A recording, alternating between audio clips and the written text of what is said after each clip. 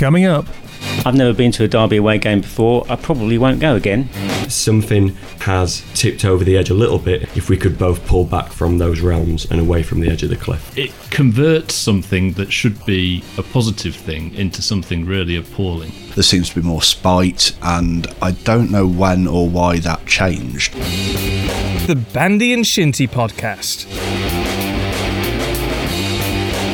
Hello and welcome to another Forest-related discussion from all the team behind Bandy and Shinty. Thank you for downloading, and if you've enjoyed these pods so far, there's more of the same kind of stuff in issue 6 of the Bandy and Shinty magazine, which will be available very, very soon. Now, as you'd expect from Bandy and Shinty, this is going to be a very grown-up discussion. No, really it is, about the rivalries between local teams. And you can't really talk about that without covering the legendary dynamic between Forest and Derby. Now, we had a local derby recently, how could you forget? And Sean went along on a coach down the 52 for the very first time, well, at least in a coach. And you didn't turn up with any kind of agenda, did you, Sean? You just wanted to go and enjoy the football. I don't hold as much truck with the rivalry as most other Nottingham fans because I don't come from Nottingham. But you were shocked. Take us through what happened. I had to take the coach because my wife wouldn't let me drive to Derby. That's the first thing. So you drove along Brian Clough Way. What could possibly go wrong? Well, absolutely. It's a nice drive into Derby, definitely. We're joking about this, but you actually were quite shocked and appalled at some of the things that went on. Yeah, I was actually. It's just, like I say, I think I was just naive. I've never been to a Derby away game before. I probably won't go again. Not just because of the result. So what, 31,000 there, so you got 28,000 baying fans. I've never experienced that before. And I don't understand fans not watching the game and watching rival fans and just baiting and pointing and shouting, and I don't get that. I'm there to watch the football. Some of the vitriol from people that you look, and you shouldn't judge a book by a cover, but you look at some people, you think, you're probably a doctor or a dentist or something. You just look normal, and they're just as bad as someone else you look at and you think, yeah, you look like a bit of a thug. And then there was that chant, which, I was speechless.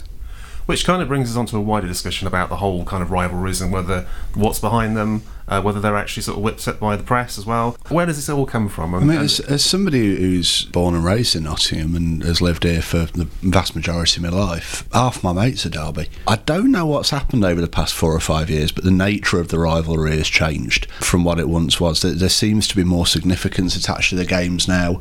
There seems to be more spite attached to them, and I don't know when or why that changed, whether it's the media feeding into it. You'll get East Midlands News frantically stoking these things up on the eve of every single game, and you'll get the two sort of factions with the scarves. It will be, very sort of choreographed in terms of stoking the fires. So is the rivalry between Forest and Derby any worse than any other rivalries, or is it just born out of a recognition that we are so similar to each other that we are each other's reflection? I really like the concept of rivalry. I think rivalry is important. I think it adds something to the games. I loved Nathan Tyson's flag waving. I thought the reaction to it was very childish from Derby.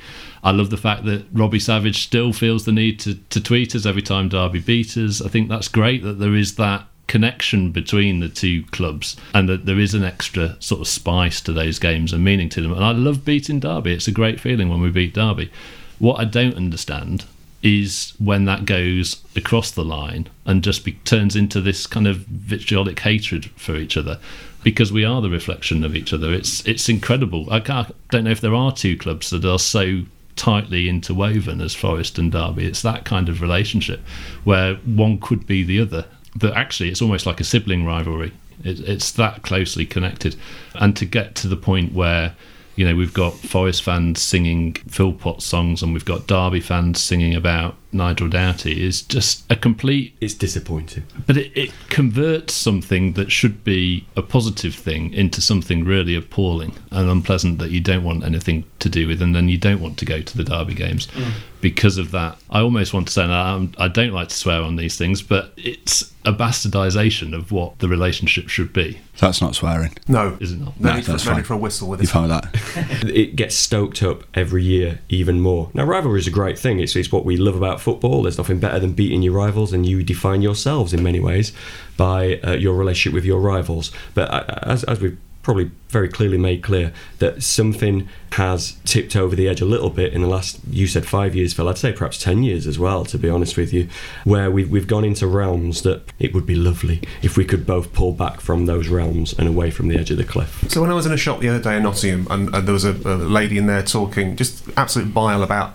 Derby, didn't get the impression she was even a fan of football. So there's no actual kind of like, you can put your finger on it, you can nail down what the kind of animosity between the two sides is. There's no standout thing, it's what you're meant to do, it's how you're meant to feel. I mean, my wife grew up on the west coast of Scotland in a mad keen family of Celtic fans. I should emphasise she has no interest in football purely because of her experiences growing up in that kind of prism of the Rangers Celtic thing. School buses being egged and stuff shouted on the streets and graffiti, and that was her prevailing understanding of the relationship between football teams. Now clearly that's not the case, because Rangers and Celtic both as a fan base and as football clubs just need sending off to an island somewhere, but at the same time it was this vicious sort of time-honoured kind of thing that doesn't have its roots in any one particular event or moment or anything like that. It's just what you do, and it's put her off football for life. She just doesn't like it, because her ongoing understanding now is that that's how football supporters behave. And it's really weird for me to go full circle and come back to the fact that a lot of my good mates are Derby. I remember sitting in a canteen a few years ago at work talking to a guy called Simon, big Derby fan, and somebody came over who had no real investment in football or Forest or Derby, and was just stood there with a daft grin on their face going, "Oh, you two together, going to kick off, innit?" But yeah, the expectation is that there are grounds set, there are lines drawn, and there's a way that it's meant to be. I was at Reading a few years ago at some sort of do, and I was trying to explain to one of the Reading fans how the Derby Nottingham thing works, and the only similarity he could think of was the way they don't like Bracknell, apparently. And he couldn't explain to me why they don't like Bracknell, but it was that same sort of thing. It's a funny one though, because that shows the importance of geographical relationships with Forest Derby. You've got the actual proximity of the two. I think Reading's closest rivals historically are Swindon and Oxford, neither of whom are within 25 miles of Reading. I don't think they like QPR either, but that's just because of hoops, I believe.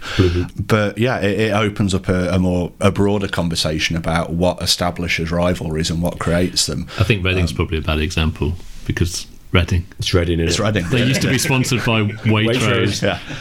It's that whole conversation we had with Colin Fray a few months ago. Reading.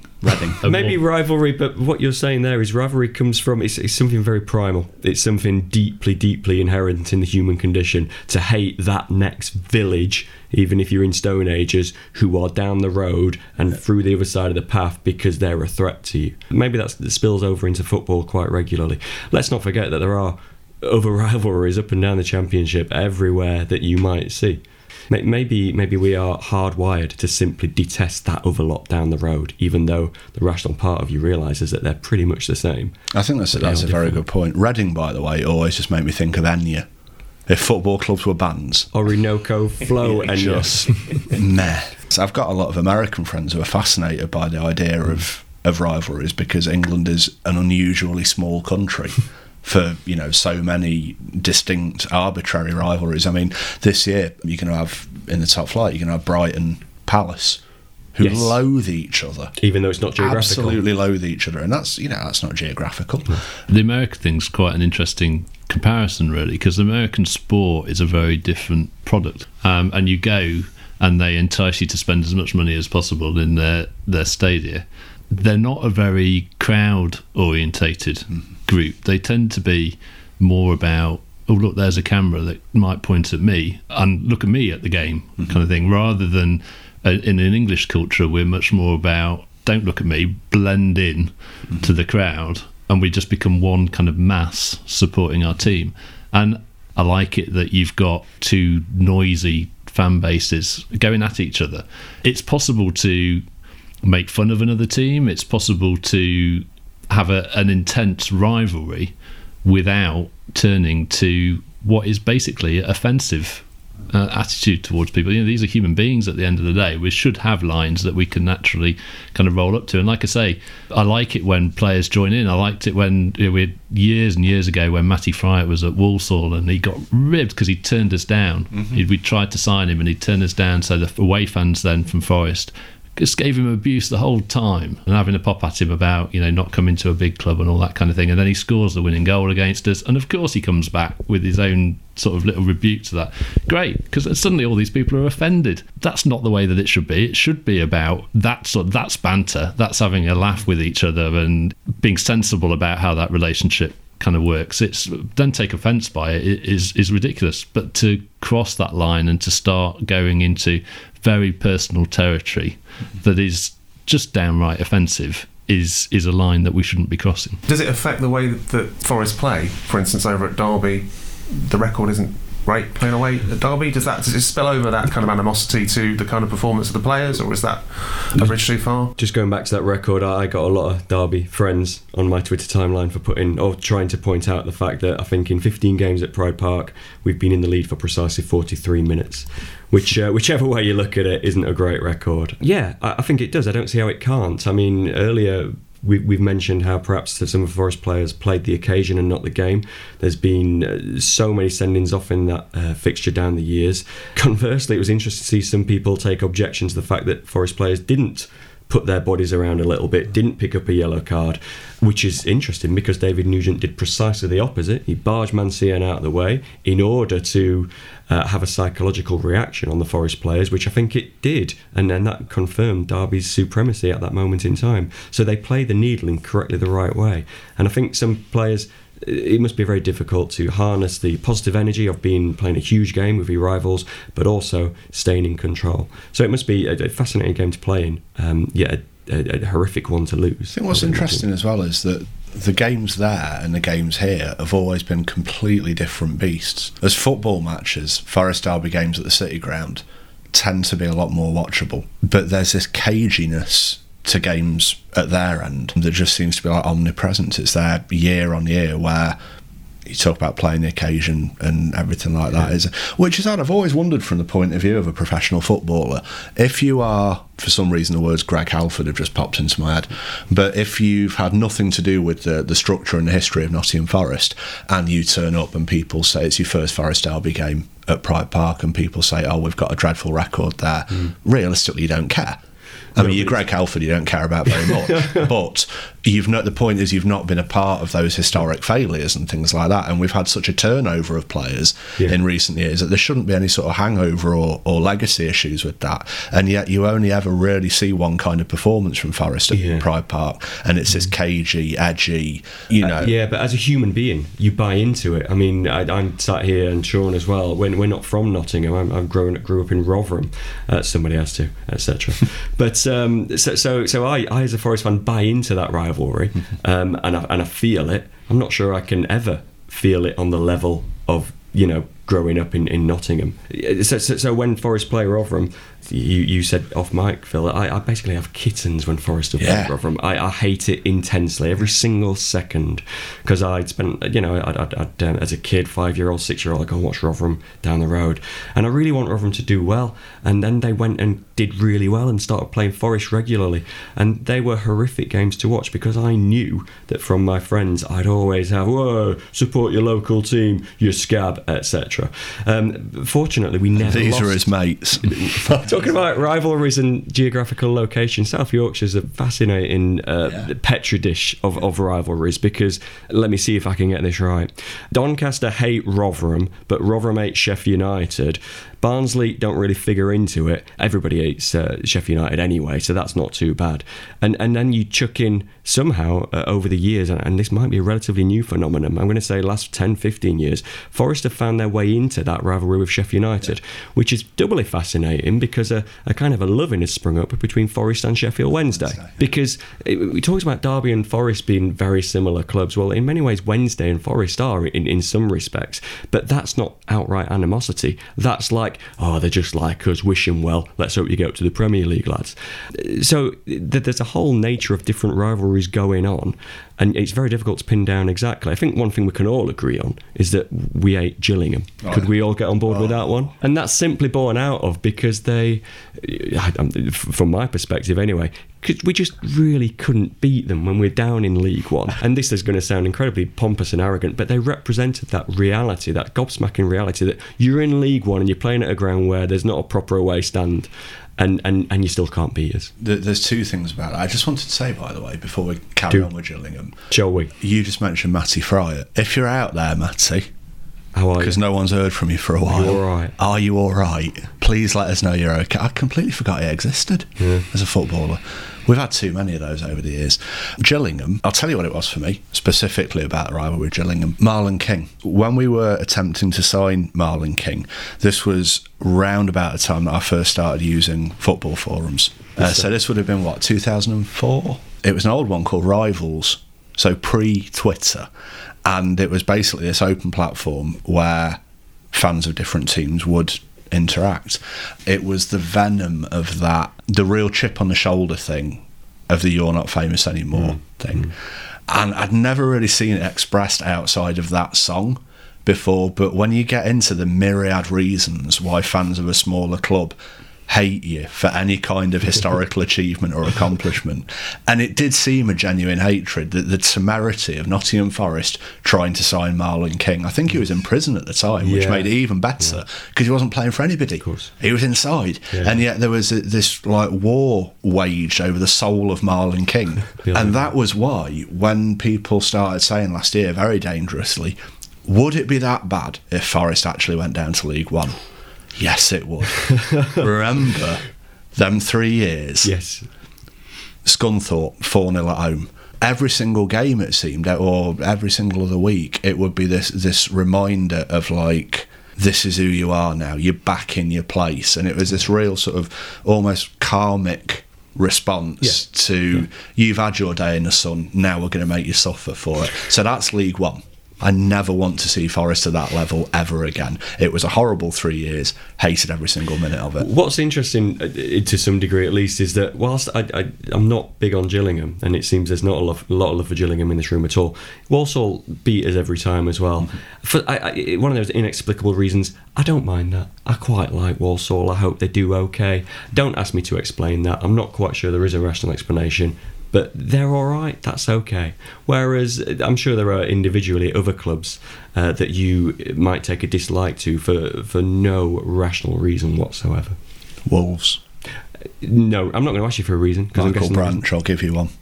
That's reason enough, frankly. I'd like to think I have a compelling reason for disliking every other football team in Britain if you pushed me on it. That's a list we want to hear. That's a list. Oh yeah, that's a list. That's not one of mine. Well, maybe in the future we can do that. We've done breeds of dog, so next time maybe teams we hate for no reason.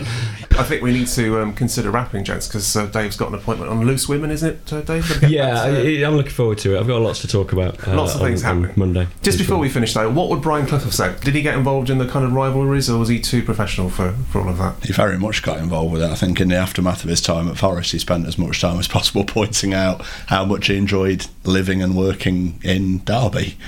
So there's many extenuating reasons for that. He'd have played it sensible, and he would have said that. I think there was always a sense that he wanted to win that game, though. I'm sure I've heard former players say that. That you go and you win that game.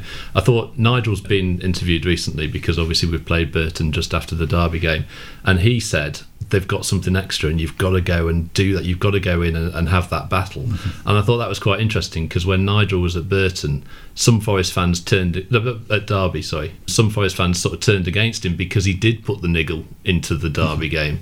But I think he's right. There's got to be a bit of niggle. There's got to be something extra about the Derby game, and Nigel gets that. And if he was at Forest, he'd have probably done the same thing. It's just a special game in that sense. For anybody who ever doubts Brian's, real commitments to Forest, as if they ever would, when we met and interviewed Liam O'Kane for the last issue, Alan Hill and Liam O'Kane was a great story. Liam O'Kane got suspended for Forest drawing 2-2 with Derby in a reserve game, where it was the first Forest Derby fixture of any stature after Peter Taylor had gone to Derby.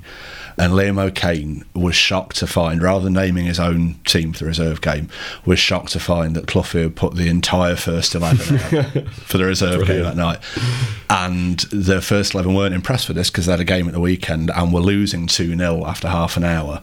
And Alan Hill was sat next to Clough in the stands and said, I've never been so scared in my life, or so glad that I wasn't Liam O'Kane at that point. Drew to all in the end, but the actual reason he was suspended was he sent somebody up for a corner who wasn't meant to go up. But yeah, he was told, if you argue with me, if you say anything in the office afterwards, you're fired. And he basically had to sit there, take a was told not to come back in for a while. Think about what you've done. He said he nearly walked his dog to death over the following week, wondering if he still had a job. And then one morning, Liam O'Kane's wife got a phone call and said, it's Brian Clough, and didn't believe it was Brian Clough. Asked them who it was and why they were taking it. Established it was Brian Clough in the end. Handed the phone to Liam and his voice just said, I'll see you on the squash court tomorrow morning. And the phone went down. Brilliant. And it was never discussed again. You know, it doesn't matter what you're talking about, you always feel better if it ends on a great Brian Clough anecdote, don't you? And that was a brilliant one. Thank you, Phil. Thanks also to everyone for taking part. Phil Juggins, Steve Wright, Sean Hockett, Dave Marples. I'm John Anderson. Also keep in touch with us on Twitter. And thank you to a mate of mine who came out of nowhere to tell me that he once served Steve Chettle when he was working in McDonald's. That was a few years ago, apparently. He didn't say what he served Steve Chettle in McDonald's. That's the kind of detail we need. So I await to hear from you again, mate. Don't forget that issue 6 of Bandy and Shinty the magazine is out soon. Please get your orders ready. You won't regret it. But for now, as we always say, thank you for listening and all the best. Listen to the band with the low shit.